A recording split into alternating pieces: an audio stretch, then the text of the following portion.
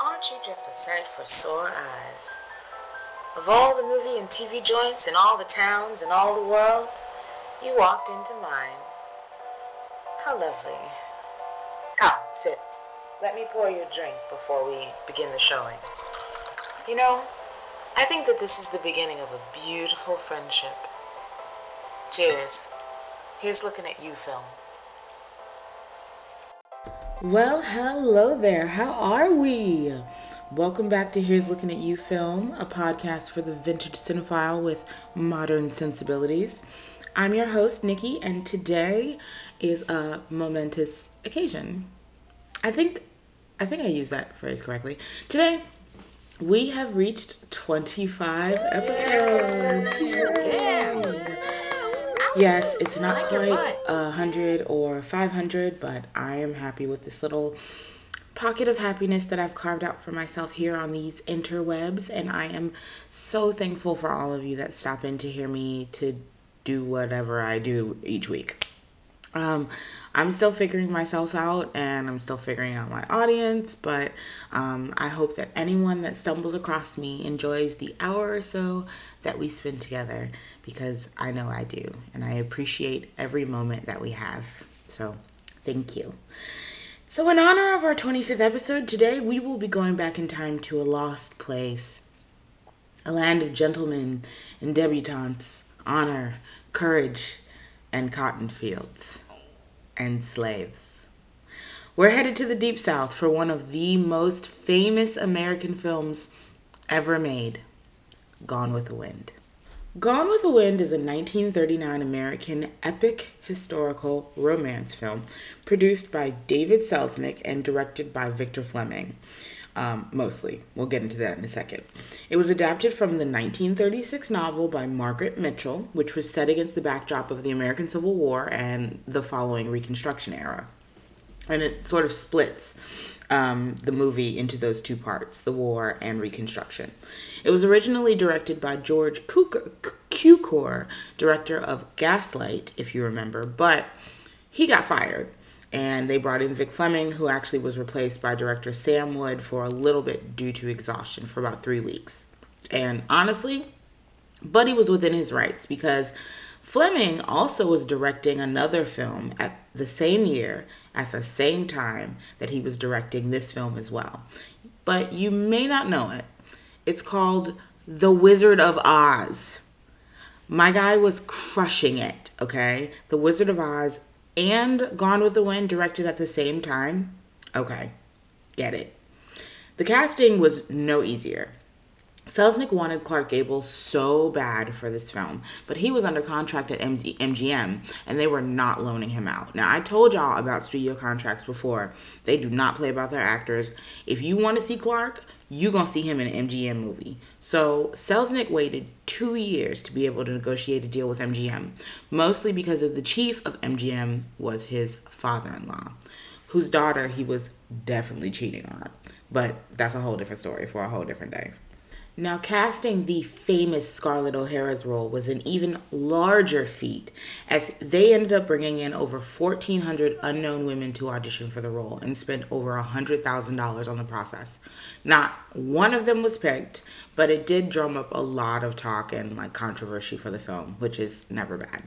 However, out of the 31 women that were actually considered, only 2 finalists, Paulette Goddard and Vivien Leigh, were texted in Technicolor, both on December 20th.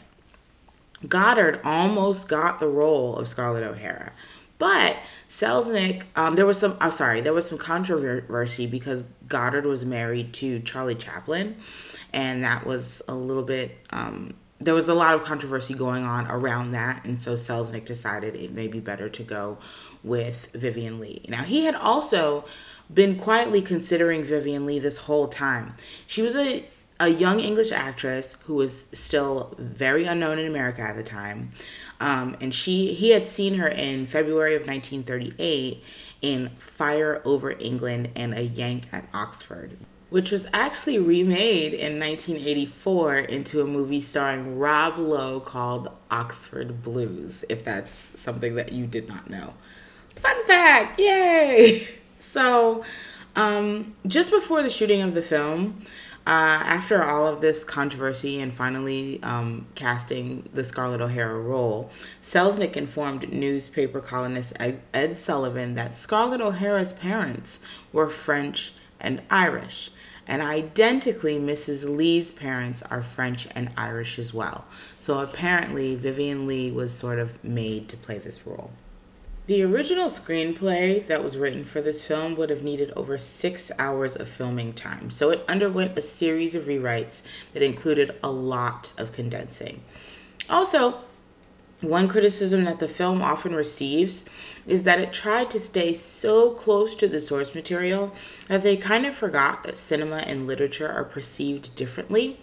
Some of the themes and language in the film can get a little bit repetitive, making the almost 4-hour runtime seem unnecessary. And this was one of the reasons that George Cukor and Selznick started having disagreements from the beginning. But the people say that ultimately George Cukor was fired because, y'all, come closer. Let me tell y'all. It's a secret.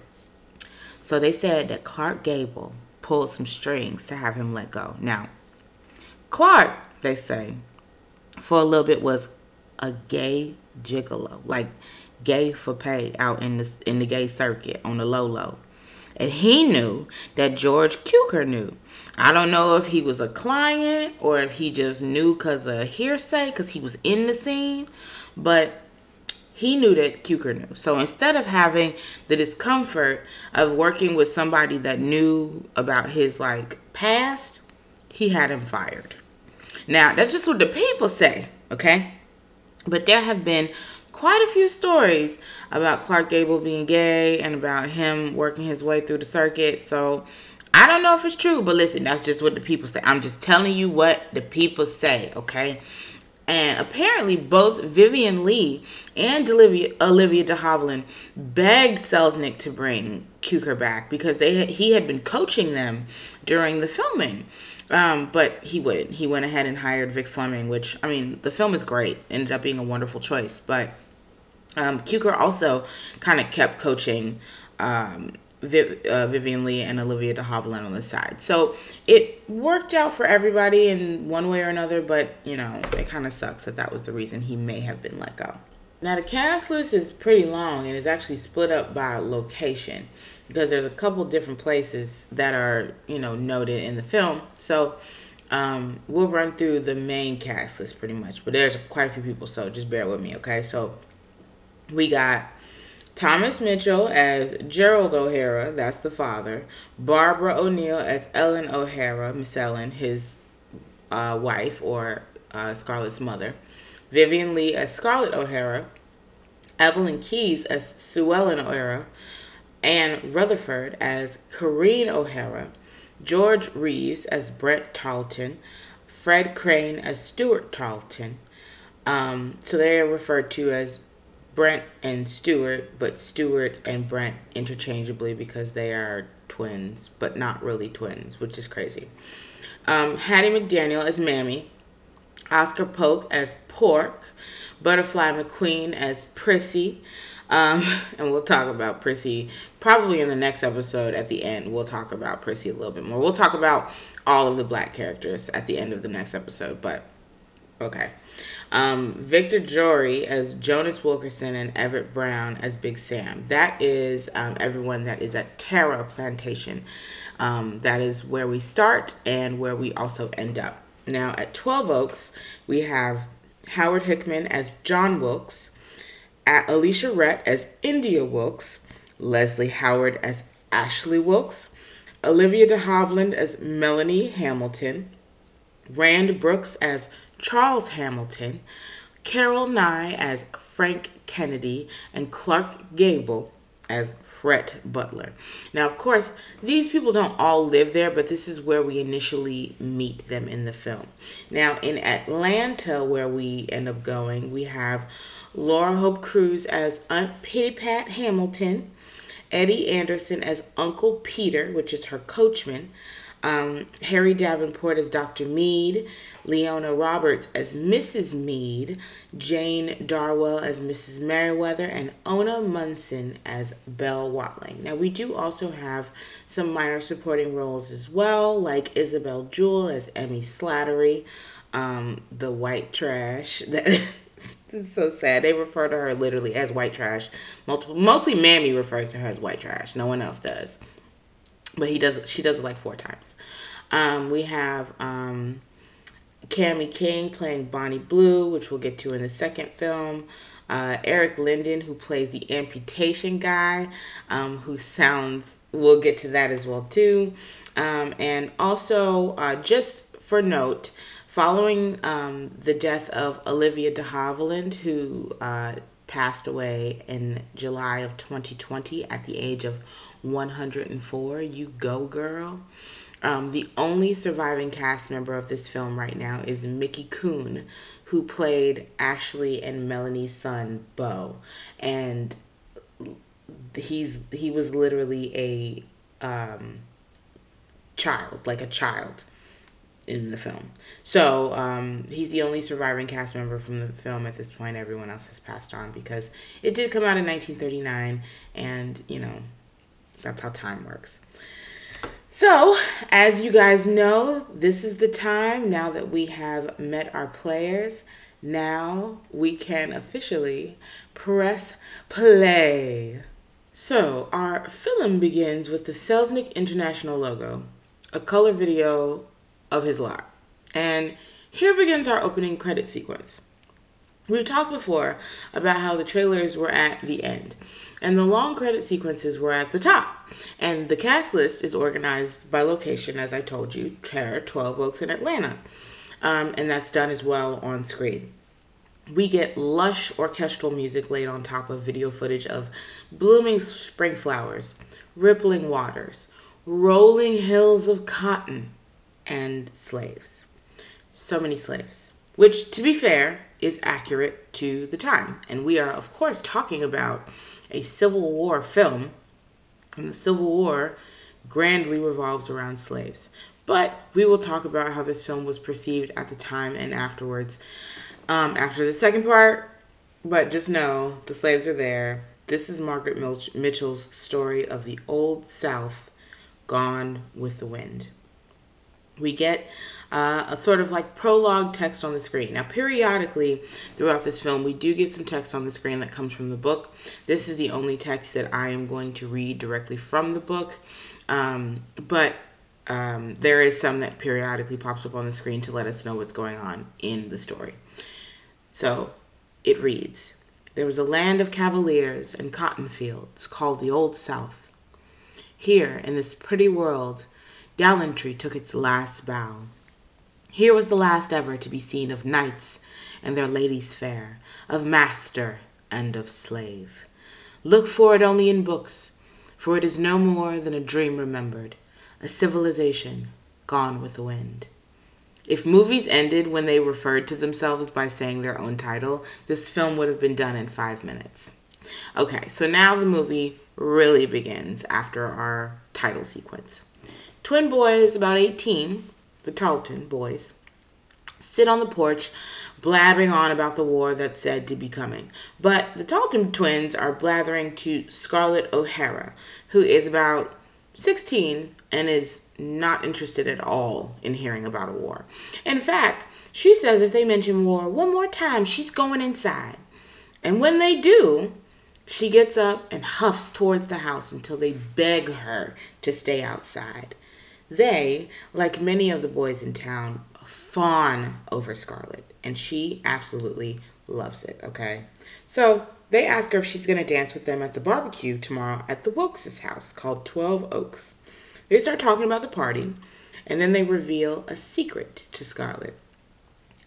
Ashley Wilkes' cousin, Melanie, and her brother, Charles Hamilton, are in town. I said Hamlin because I'll tell you in a minute. I'll tell you later.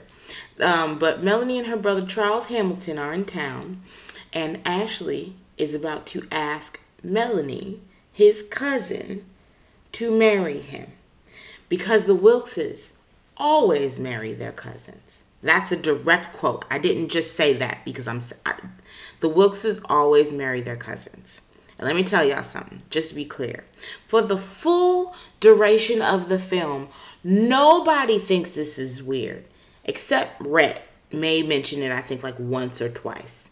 But this is perfectly normal in the gallant Old South that the Wilkses marry their cousins.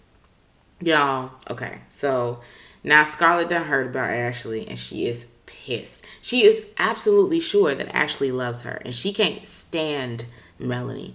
So she leaves the twins and goes running off to wait for her dad to come home from the Wilkses. All while Mammy is yelling out the window for Scarlett to get her shawl and asking why she didn't invite them boys to stay for supper and telling her to come in before she catches a cold. Mammy is like the naggiest aunt that you can think of, you know, but like with good intentions, but like mad naggy. But like as charming as their interactions may be, please always remember Mammy is a slave. She is a slave. Now we have one of the first like kind of awkward slave scenes. So they're working out in the field. One of them, the slave, says, "Quitting time." And Big Sam, this other slave, basically says, "I'm the foreman. I get to say when it's quitting time." Quitting time. Like the slaves are having fun convos out in the fields about who gets to say what. And the children who ring the bell, it's like two kids who like get on the little wheel that rings the bell and they swing back and forth. And they almost look like, and I hate to say this out loud because me as a black woman, I know that black people are referred to as monkeys a lot, but these two children, these two little boys look like monkeys. They like film them in shadow, so you can't really see their faces or their features that much. You just see them hanging on to this little wheel as the bell rings to tell the slaves that it's quitting time. But anyway, the other thing about it is I don't understand, like I don't know what quitting time is. I know that they're working in the fields and they get to they get to get off work. I didn't know that was a thing. Now maybe like in like later slave times, like they figured out a way to make that work, but like they quit, they got off work. And I don't think that's accurate, but maybe I'm incorrect. Anyway, Scarlett heads out to greet her dad, who comes in riding on a horse. Even has his horse to hop the fence. He looks like a knight. Like he looks like something out of like a medieval fairy tale. Scarlett greets him lovingly. Then she asks him about his visit at the Wilkses. And he basically confirms to her that Melanie is there and Ashley intends to marry her. And when Scarlett gets visibly upset by this, her dad asks if like Ashley has ever shown intention or anything towards her. Like, did Ashley ask you to marry him? And she was like, no. And her dad is not playing the pity card. He's like, okay, well, all these boys are in town and Scarlett wants to marry Ashley's old ass. Mr. O'Hara would not have it. Plus, once he's gone, he intends to leave Tara to her, the land, okay? Tara's the name of their plantation, which I've always thought was pretty. But he feels like it doesn't matter who she marries as long as he's a Southerner and shares her values. That's all he asks. She says she doesn't care about the land, but he tells her land is the only thing that lasts. Now, she's half Irish due to Mr. O'Hara's blood, which I've said, and the Irish cherish their land like their own mother. He tells her that she'll learn, and eventually she does. We'll talk about that later. That evening, when Scarlett's mother, Ellen, gets home, Mammy is scurrying around, ordering the other housefolk to get food and comfort ready for her, all while muttering about how Miss Ellen don't need to be out there being a wet nurse for white trash. Even as tired and as late as it is, she checks in with Scarlett, Miss Ellen, as she clearly isn't well. You know, Scarlett is suffering because she is in love with Ashley, child. Later, now during evening prayers with Miss Ellen, Scarlett's mother, her two sisters, and Scarlett, she's over there having like a whole conversation with herself and out loud, and she has the bright idea to tell Ashley that she loves him because the problem must be that he just does not know. Duh, like just tell him and then he won't want to marry his cousin anymore. Okay, So next morning, Scarlett's getting ready for the barbecue. She tells Mammy she is not eating breakfast. And Mammy basically chastises her and says that women are supposed to eat like birds. And if she doesn't eat now, she'll be eating like a hog in front of the peoples.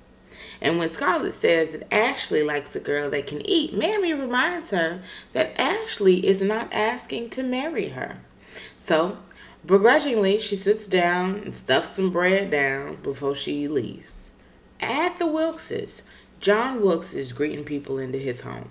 When John tells his daughter India that the O'Haras are approaching, she mentions how Scarlett basically throws herself at Ashley.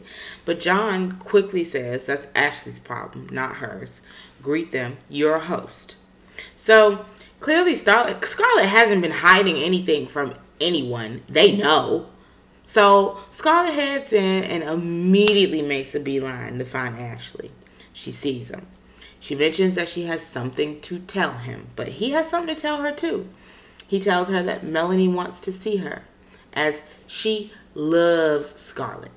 Scarlett puts on some fake ass charm for her, but she's basically doing that thing where she acts like she knows Ashley so well, even making a point to say that Melanie is too serious for Ashley. But y'all, Melanie is literally the sweetest woman in existence. She tells Scarlett that she wants to be great friends with her, and she loves how Scarlett seems so full of life. And Ashley is in love with Melanie. They look at each other like every moment is a romance novel. He says things to her like, "You look like you belong here," as if it was all imagined for you. And she says, I like to feel like I belong to the things you love. They're like poetry. So let me just recap real quick. Scarlett likes Ashley, who has expressed no interest in her outside of like brotherly love, pretty much. He is now very clearly and publicly in love with his cousin, so much so that he has confirmed with his father that he wants to marry her. Okay, we got all that? Okay.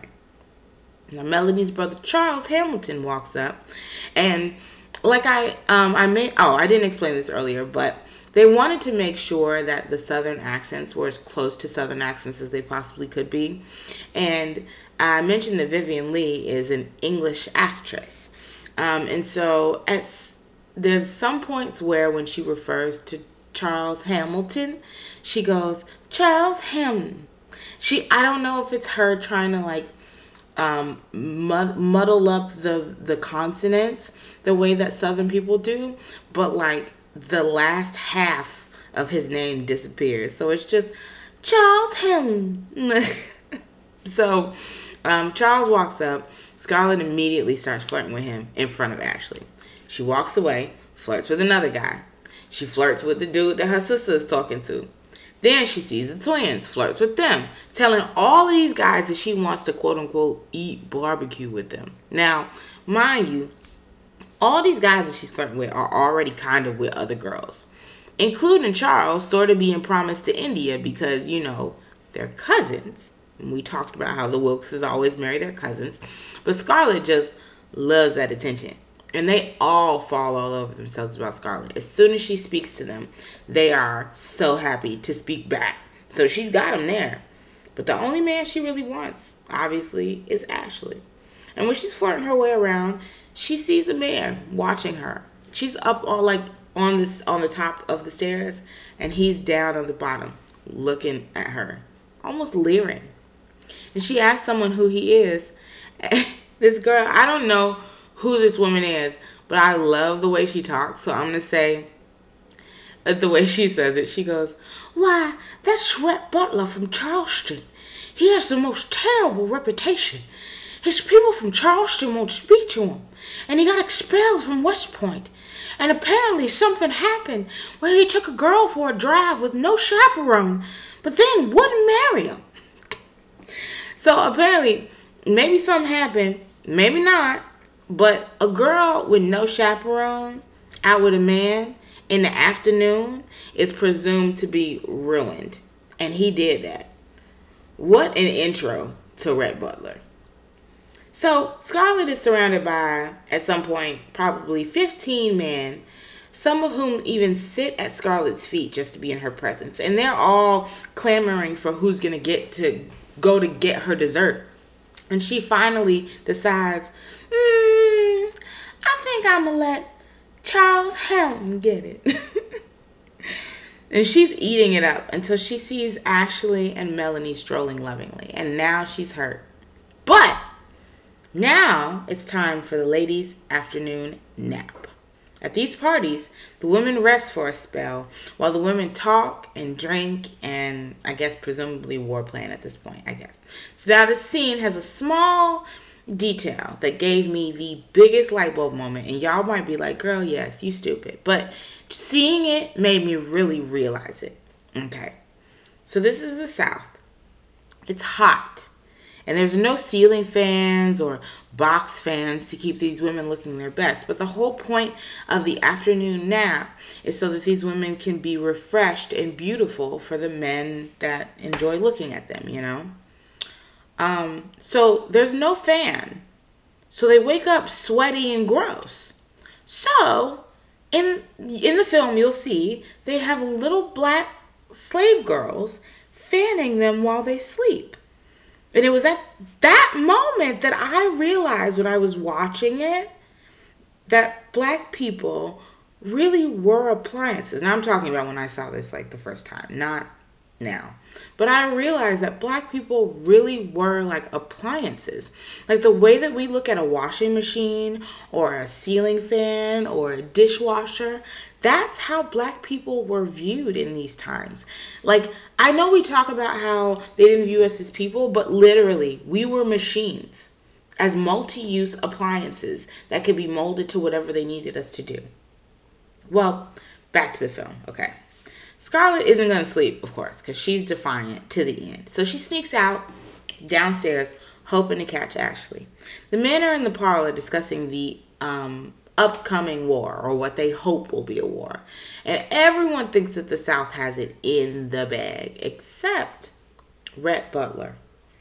He tries to be real about the situation with them and says, hey, the North has like industry. They have cannon factories. They have all of the other factories. They have a lot going for them that we just don't have down here. But those Southern boys are not having it. They don't want to hear anything except the South is going to win. Especially Charles Hamlin. He's ready to have a literal fight, but Rhett just politely excuses himself to keep from causing more problems.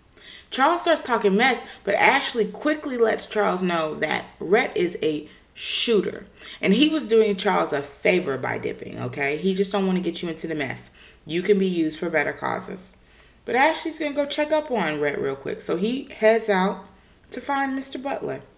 And of course, runs right into Scarlett. She says she needs to talk to him right now. So they step into the study. At first, she's acting all coy, like she can't even talk. And finally, she comes out with it. Oh, I love you, Ashley. I do. Do you care about me? Ashley tells her that, yes, I do care. But they're too different. He and Melanie are like two peas in a pod. Same blood, same personalities. And Scarlett is more of like a spicy meatball than a bean. Well, she gets upset and tells him that he led her on, which of course we've all talked about. He did not. He has been very clear about the fact that he is totally into Melanie and has never let on that he has been into Scarlett, okay? So Scarlett calls him horrible, calls him all sorts of names, and slaps this man across the face. Well, that is his cue to exit, which he does.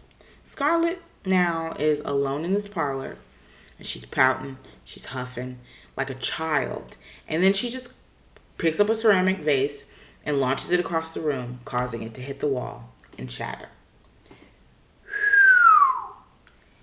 Rhett Butler has been laying on a chair that was facing the wall, hiding him from view. And as soon as that vase hits the wall, he pops on up. Scarlett is, of course, pissed because Rhett should have presented himself and left. But, of course, he wasn't going to interrupt that, whatever it was, because it wasn't a lover's quarrel, because he only child. She says he's not a gentleman, and Rhett fires right back with, and you, miss, are no lady. He also says that Ashley isn't good enough for her, but she says he's not fit to wipe Ashley's boots. Sis just slapped Ashley in the face and says she gonna hate him forever, but will defend him to the death. She leaves to gather her feelings before she sees anybody else, of course, and she hears some of the girls, including Ashley's sister, talking shit about her, saying that she made a fool of herself at the barbecue, flirting with all those boys. But who is the only one to defend her? Of course, Melanie. Melanie says Scarlett can't help it if men are attracted to her and love her. And of course, Scarlett can't take it that Melanie is still so nice and she hates her so much. So Scarlett's heading back upstairs to bed, and the men are bounding out of the parlor, hooting, hollering, screaming that the President Lincoln has officially begun the war.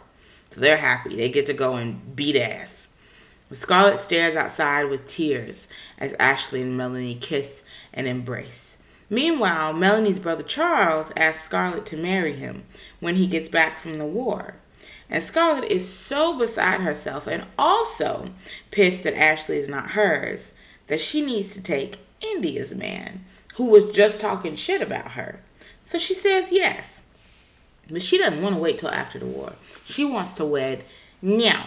And she looks sad during this whole conversation. She's not like excited to do any of this. Even at her wedding, the day after Ashley and Melanie got wed, she is sobbing. But now she's also Melanie's sister-in-law. Go figure. Well, Charles gets killed in battle. Hella quick. So Scarlett is a widow. Hella quick. And she is pissed that she got to walk around in all black.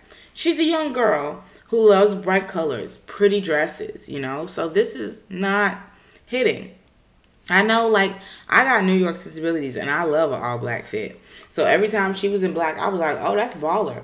But I get it. If you're in the South and everything is colorful and pretty and all these girls wearing these vibrant dresses, and you got to be in all black because you in mourning about a man you ain't even really like, I get it. She cries to Mammy. But Mammy just wants Miss Scarlett to act like a proper Southern white lady should, okay? And seeing how upset Scarlett is, her mom actually suggested maybe she travel. Maybe to Savannah to get some country air. Or to Atlanta, where Melanie is. Scarlett hears Atlanta and Melanie, and sis perks up, because if there's a Melanie, eventually there'll be an Ashley. Mammy does not approve of this, because she know what's up. But, of course, who cares about her opinion? Plus, they're sending Prissy with Scarlett, so Mammy's going to still be a Tara. And this other younger black slave, Prissy, is going to be accompanying Scarlett out to Atlanta. Scarlett gets to Atlanta, and one of the first things that she asks to do is work a fundraiser for the war efforts at the hospital. Now, Aunt Pitty Pat is always about to faint over something. And today, it's because she can't believe a widow is out here in Atlanta traveling in mourning. But Melanie says Scarlett is so kind to come out of mourning to come and help. And of course, Melanie is in mourning as well, too, because Charles was her brother. Well, let me tell y'all, Scarlett is not excited to be there working at all. She clearly wanted to get out among the people. She wanted to dance, do some things. But of course, they all kind of just treat her like a widow. Child, like she's supposed to be sad.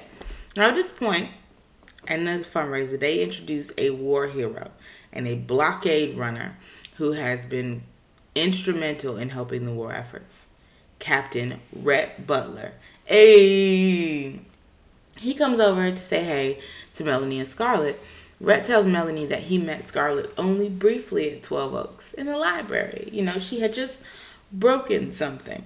Scarlett is super short with him and is basically turning red. Now, someone's coming around to collect jewelry as funding for the war efforts.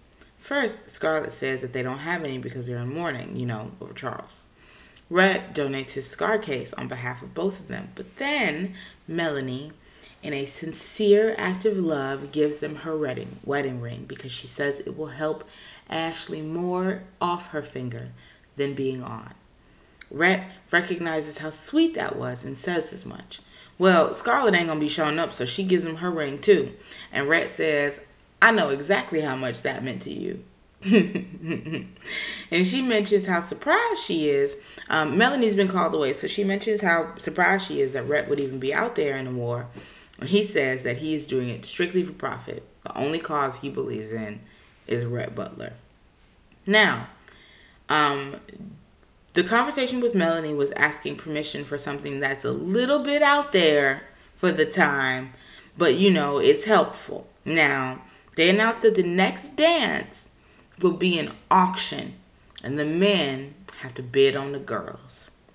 Pitty Pat has a whole conniption about it, but they tell her that the man throwing the event got Melanie's approval.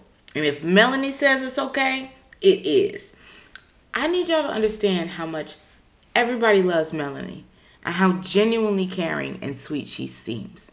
She always has a kind word and kind eyes for anyone who comes to her. And so if Melanie says it's fine, everybody just decides it is fine. So guys start throwing out bids for $20, $25 for their girls. And here come Rhett, $150 in gold. For who? Mrs. Charles Hamilton. Well, shit, Rhett. You can't do that. She's in mourning. Here comes Scarlett, who supposedly hates Rhett, okay? Time out. Oh, yes, I can. So, among all these pretty, colorful dresses, Scarlett is out here doing a jig in her black dress and hat with a veil. And she says if they do one more dance, she'll probably lose her reputation. And Rhett says, with enough courage, you could do without a reputation. That's one of my favorite lines in the movie.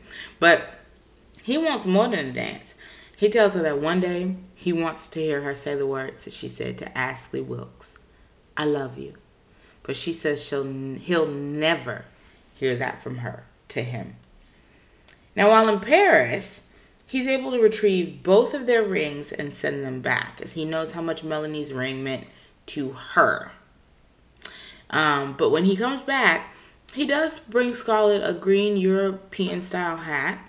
She puts it on correctly and then quickly gets the bright idea to pretend that she doesn't know how to wear it so that Rhett can come over and fix it. She tells him she can't keep accepting gifts from him. She'll never marry him. He tells her that he ain't a marrying man, but he still intends to get paid. She tells him she won't kiss him either. Buddy looks at her and he simply grabs her shoulders. Just grabs her and pulls her close. She tilts her head up and closes her eyes like the biggest idiot waiting on a kiss. Child, and he just looks at her. He says he's not going to kiss her right now, even though she needs to be kissed badly and often and by someone who knows how. Yes, yes. But then he tells her that the war probably won't be much longer because there's a battle happening that might end it in a little town called Gettysburg. And she asks if Ashley's there. Girl, well, that's Rhett's hot button. He gets pissed and leaves because he don't want to hear about that. Well, I don't know if y'all know history, but Gettysburg was not good for the Confederacy, and hella man died. Luckily, Ashley Wilkes is not on that list. Bless up. And even better, he gets to come home for Christmas. So here's Scarlett out here looking like a whole idiot again. While Melanie and Ashley are super happy and embracing, obviously in love. They've been in love from the jump. She's standing over there on the side, sad, when no one asked her to be there at all. She could have been at home. You did this, sis. And even after their Christmas dinner, which is sparse because the South is losing resources, they go up to bed, and Scarlett is staring longingly up the stairs as if she thought that the night was going to end. Like she thought Ashley was going to come to bed with her. Child, cheese and chips, you dumb. So the next morning, Scarlett gets up to meet Ashley before he leaves. And Melanie is so sad about it that she's staying in bed, so Scarlett wants to ride to the depot with him.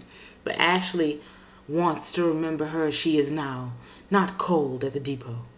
And she ends up giving him a scarf to match the tunic that Melanie made for him for Christmas. But she has to, I guess, give it to him in secret. I don't know why. But he asks her if she can do one thing. Of course, she'll do anything. He wants Scarlett to look after Melanie for him, as he knows the end is coming and it don't look good for the South or him. Now, obviously, that's not what she wanted to hear, but she'll do anything he says. Then, of course, she tries to tell Ashley that she loves him again. and even kisses him, bruh. And she says if he tells her that he loves her, she'll live on it for the rest of her life. And Buddy just says goodbye and dips. Child, he ain't trying to have them problems. Of course, Scarlett goes, Ashley, after the war, Ashley. What a dodo. Scarlett is a dodo, not Ashley. He's trying his best to do what he can. Well, now that the South is like losing, the hospital's getting full, and Melanie brings Scarlett with her to help take care of the wounded. Scarlett wears fitted gowns, while Melanie looks kind of like a nun, speaking very sweetly to every man that she helps. And when Scarlett asks her if she's tired yet, Melanie says, no, because any of these men could be Ashley. Her love for her men is carrying her strength through this entire war. And as they leave later, a woman comes up on the steps to speak to Melanie. The other women try to shoo her away, but she says that she hears that Melanie is the kind of woman that will hear her out because she's kind and a Christian woman. This woman, Belle Watling, is a courtesan, a woman of the night, but classy, but she just wants to donate to the war, but they won't take her dirty money. But she's a Confederate, just the same, and she wants to help her Confederate boys. And of course, Mellie kindly receives the money. But Scarlett notices that the handkerchief that she was handed the money in has the initials RB, and she's riding off in Rhett Butler's horse and buggy. So, of course, Scarlett has to make a little comment about that as well, too. So, now the South is, like, losing, like, for real. And Scarlett is working at a hospital without Melanie since she's home pregnant. So, I guess Christmas was good to them, Well, the bombs are getting closer. Not bombs, the cannons. The men in the hospital are suffering big time, and Scarlett's last straw is when she's asked to assist with a leg amputation with no meds because they've run out. And I did mention earlier up top, but the dude that's having his leg cut off sounds just like Gene Wilder. Like, I can't impersonate it, but he's like, no, please. It's real hard, but if you think of Gene Wilder's voice in, like, Young Frankenstein, when he's having the dream, and like, or whenever, like in any movie, even the yelling scene in Willy Wonka and the Chocolate Factory, or is it Willy Wonka? And he sounds like Gene Wilder. It's crazy. Anyway, she's done. Scarlett's done. She's like, I'm leaving. I can't do this anymore. She dips, but she's quickly swept up into the mess of people running for the hills. It's chaos in the streets. Out of a group of slaves bopping along, singing, of all songs, Let My People Go, she spots Big Sam and a few of the slaves from Terra. These men, singing, Let My People Go, are on their way to dig ditches for the Confederacy, to keep slaves, like not letting their people go. How ironic is that? Like, that's crazy. What a song choice. Well, Big Sam ends up telling Scarlett that her mom is sick, but ain't nothing to worry about, just a little bit. But they gotta go. So, off she goes back into the mess. But you know who magically shows up, right? Rhett. He rides by in his carriage and picks her up to take her to Pitty Pat's house. And Rhett recommends that they leave. Like, leave the country. Then leave and go somewhere else. But of course, Scarlett's still bitter and says she'll never go anywhere with him. So he drops her off and goes on his way. Pitty Pat is leaving. She cannot stand all the noises, the explosions, the chaos. She is literally about to pass out every 3 seconds. So she's going to make it. And Scarlett wants to go too and even tells Prissy to pack her things. But she promised Ashley she would take care of Melanie. And Melanie is sick and pregnant. Though in two separate things. Like, she is sick because she's pregnant, but also sick because she's sick, and in a bad way. She even tries to tell Dr. Mead that she don't know nothing about babies, but Prissy swears she knows how to do it because her mom used to let her help all the time. So she decides to stay, but then says to herself, I hate you, Melanie, and I hate your baby. If only I hadn't promised Ashley. Well, unfortunately, the South loses. Spoiler alert. So, sorry if you were into slavery, but Yeah, sorry. So, some dude comes riding through the streets on his horse saying that the Yankees is heading to Atlanta and the South is retreating, so she might want to dip too. So she goes in to get Melanie packed up so they can leave. Sis has gone into labor and she is apologizing. Y'all, listen, Melanie is like the sweetest, but sometimes she get on my nerves. Okay.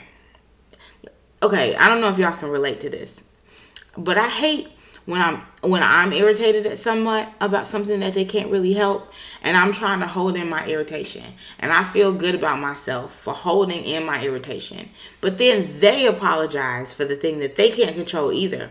So now I feel worse for being mad because they've acknowledged that they put me in a bad situation, and we both know that they can't help it. But can you just be a little bit of a jerk? Can you be an asshole for just a second so I can be justified in my irritation? Just for a second? But no. Melly is even gentle and sweet during labor. And she thinks she's about to die. And asks if Scarlett will take care of her baby. And Scarlett just tells her not to talk like that. She don't say either way, but child. So she tells Prissy, run and get the doctor. Prissy comes strolling back, singing, walking slow, with no doctor. She says she went to the hospital and they said he wasn't there. He's at the car shed. Prissy, why you ain't go to the car shed? Well, Prissy's scared. She can't go to the car shed. There's too many dead bodies. Okay, we gonna talk about Prissy later. I got so many words about Prissy, and I know it's not Butterfly McQueen's fault, but we gonna talk about all that later on. So anyway, Scarlett tells Prissy to stay there. She'll go get Dr. Mead. She gets down to the carport, and it's, like, I know Prissy said she ain't want to go because it was bodies, but it's bodies just laid out everywhere, dead and dying. She's stepping over bodies to find a doctor, and obviously when she fired him, he like, girl, I cannot leave all these people out here to help you deliver a baby for a one woman. Find another woman to help you do that, child. So, okay. I saw this movie for the first time when I was maybe like 8, 9 years old or something. And this was the scene that stuck with me for the longest time. Scarlett comes back absolutely exhausted and tells Prissy that Melanie's in labor and she's going to have to go ahead and deliver the baby and Scarlett will help her. And Prissy says, oh, I don't know nothing about birthing babies. Y'all, okay, so Scarlett's like, excuse me, you literally just told the doctor that you birth babies all the time. You told him you knew all about it. And Prissy goes, I don't know why I lied to the doctor. Scarlett cocked back and slapped her so hard in the face. Child. And the sad thing about this scene is obviously we do not like to see slavery. We do not like to see abuse of anybody on screen, especially black people in slave times. That's traumatizing. And you really don't see any other slave abuse on screen except for this one specific scene. And it is a scene where Prissy has done something that we probably all would slap her in the face for. She said she could help birth this child for this sick woman and she knows nothing about it. But it's unfortunate that they give a reason for the abuse and it seems almost valid, like they're validating the right to hit this woman because she made a poor decision, which was a very poor decision, and we probably all would relate to Scarlett's feelings of wanting to hit this woman, but it's the only time that we see the abuse of a slave on screen, which is, I think, very interesting. But anyway, they still have to deliver this baby, so she tells Prissy to go find some stuff and meet her in Melly's room. And they actually bring a fine baby boy into the world. So after this, Prissy goes to the saloon to find Rhett, and he's upstairs at a party with Belle Watling and some other women. Well, Prissy will not be going in there, even though they tease her a little bit, because her mama would tan her hide if she found out she was in this kind of establishment. But Scarlett needs Rhett's carriage to get out of town.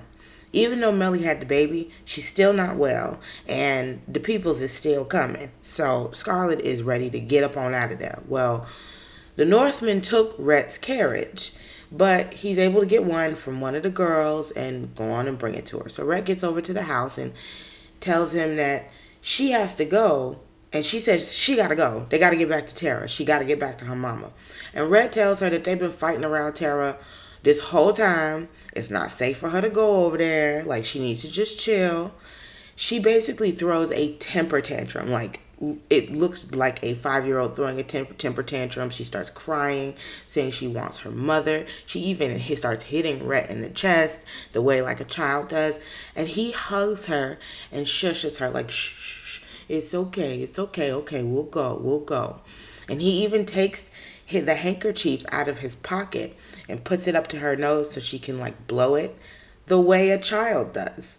It's their relationship. We'll talk about their relationship after the second half because there's a grander conversation to be had. But she almost has a bratty child relationship with him. And if you are familiar at all with like the kink scene, she kind of just has a general brat relationship with him. But we will talk about that later. So after all of this, adventure starts. After all of this, they go in the house, they get Melly and the baby into the carriage. Melly is so weak, she can't even put her arms around Rhett, but she manages to call out, Ashley, Charles, so that they can remember to bring Ashley's photo and Charles's sword from the home. They run into scavengers that want to steal the horse, so they've got to fight off the scavengers. Then, after traveling for a little while, they go by the burning ammunition factory that's about to explode, and the horse gets spooked. So they have to put something over the horse's eyes to get it going, barely making it out of the area before it explodes. Then they end up in a line of Confederate soldiers that are tired, walking to wherever they're headed for safety. Some of them are literally passing out and dying right there on the road. And Scarlett says she hates that the South was so proud that they basically ruined the Old South. And she tells Rhett that he should be proud he's not a soldier, that he stayed away from battle once it got bad. And Rhett says he's not so proud. Now, after a bit more traveling, they get to the turn that leads to Tara. And Rhett tells Scarlett that if she really wants to go home, she's going to have to do it alone. He knows that the South will make a last stand somewhere, and he wants to be there. Now, of course, Scarlett is pissed. This man has, brought her this far just to leave in the middle of somewhere. But Rhett has somehow found some level of patriotism, some level of nobility or something somewhere. So here he goes. But he wants a kiss from Scarlett before he heads off into battle. Now, she's begging him to stay, telling him she can't do it by herself. And this man tells her that he loves her because they're both basically pieces of shit and selfish. But they see things for how they really are, and they tell it like it is. He grabs her and asks her to kiss him just one time. And he kisses her. And she lets him for just a second before she hits him and pushes him off and calls him a lot of names. She even slaps him in the face. She loves a little slap in the face. But there he goes. Off he goes. She cries for just a moment, maybe 10 seconds before she ceremoniously wipes her tears, does a couple little sniffles, and she gets back on the road to Tara. They don't have food. The horse is exhausted and foaming at the mouth, and they even get stuck in a rainstorm underneath some northern soldiers, all trying to get to Tara. They finally get over by 12 Oaks, looking for some food. It's burned to the ground, destroyed. The foundation and a couple of walls are still there, and the staircase, the grand staircase, still winds around, but that bit is gone. Melly even weakly lifts her head up, hoping to see 12 Oaks, but she sees John Wilkes' grave and solemnly lays back down. Well, finally, they get to Tara, right as their horse conks down and dies. In the shadows, of course. You can't really show animal death, because of the motion picture. We've talked about this a million times, but to the shadows. But the moon comes out, and in the moonlight, Scarlett can see that Tara is, in fact, still standing, beautiful as ever. Well, a little worse for wear, but still standing. So she goes in, calling for her mama. Daddy opens the door. At first, he's stunned, but then he hugs Katie Scarlett so hard. So happy to see her. She's still asking for her mama, though. She sees Mammy, calls to her warmly, and Mammy's so happy to see her, has a warm smile. Still asking for her mama, though. Well, Mama got typhoid. And last night, can't even finish the sentence. Scarlett goes into the room to find her mama gone. Just one night earlier, and she could have seen her. Now, of course, Scarlett breaks down crying, and after a time, she comes back out. Tears are wiped away. She's hungry. She's tired. She tells them to make her something to eat. There ain't no food. The Confederate soldiers done holed up at the house and made it their headquarters. Took everything when they left. Okay, well, tie up the cow that we found at Tara to the barn. We can't tie up no cow to the barn. Ain't no barn no more. The barn done got burned down. And we's house workers. We don't know how to milk no cow, Miss Scarlett. Child. Scarlett goes in and talk to her dad, try to figure out something. And he says that Scarlett's mother will know what to do. So he has lost his mind. He's sitting there playing with Mrs. O'Hara's earrings. He's lost it. Scarlett is exhausted, doesn't know what to do. She's heartbroken. She goes out into the burned and tattered field in the back. She finds a random carrot growing out of the ground and tries to eat it raw and immediately makes herself gag. Then she says one of the most famous lines from the film with the light of the sun rising behind her, her fist clenched in defiance. As God is my witness, I won't let him lick me. I'm going to live through this and I'll never be hungry again. Me nor none of my folk. If I have to, I'll lie, cheat, and steal or kill. As God is my witness, I'll never be hungry again. And the music swells and her little fist drops down, and our first act draws to a close. Now, if you were watching this back at the premiere, you would have been presented with a 20-minute intermission with a timer on screen. So, considering the film's 3-hour and 58-minute runtime, like we talked about before, people would have probably needed it to go get snacks, go to the restroom, check on their kids at home. This is 1939. There were not Marvel films. People were not used to 4-hour films. The Batman was not a thing. Now we just go and see the Batman, and it's normal because we have cell phones. We have everything at our disposal that we need to do what we need to do there, and when we need to get home. Back then, like, lights wasn't even the same as it was now. So, so since we did a lot of setup up top about this film and talked a little bit sparsely throughout. We're going to, and I don't want to give anything away quite yet about the second half. I won't do full film commentary at the end of this one. So next week, we'll jump right back into the second part, and then we'll talk about the whole film afterwards. So it might be a little bit of a longer episode. So the war is over after this, and now we get into the nitty-gritty at Tara. So our next episode will actually be coming out this Wednesday, May the 4th. So some of you may know what that is. Then, next Wednesday, after that, we'll jump right back into part 2 of Gone with the Wind. Please follow the podcast on whatever platform you use and rate wherever available. Check out the Halaf Pod Instagram. Follow me at Twitter at film_Nikki. And I told y'all last time, I'm good for a post and delete, and y'all done missed some juicy posts this week. So y'all better get over there and see what I'm doing. Send any collab requests, advice, movie recommendations, or general greetings to here'slookingpodcast@gmail.com. And always feel free to look in the link tree in my bio at what stuff I have going on, or you can buy me a coffee. Thanks for tuning in, and if I don't see you, good afternoon, good evening, and good night. And here's to another 25. Cheers.